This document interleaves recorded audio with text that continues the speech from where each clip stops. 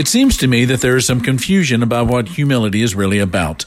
Some think humility is the opposite of bragging, as in, I know I grill a great steak, but I'm going to say instead that I burn them most of the time.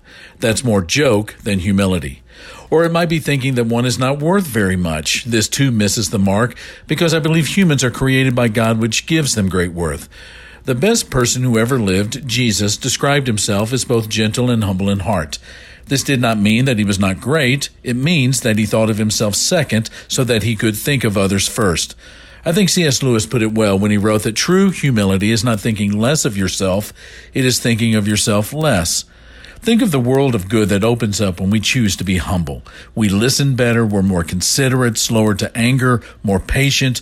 With those closest to you, consider you a humble person. This is Mark Absher, the MacArthur Park Church of Christ. Visit our church online at macarthurchurch.org. The MacArthur Park Church of Christ, connecting God and people.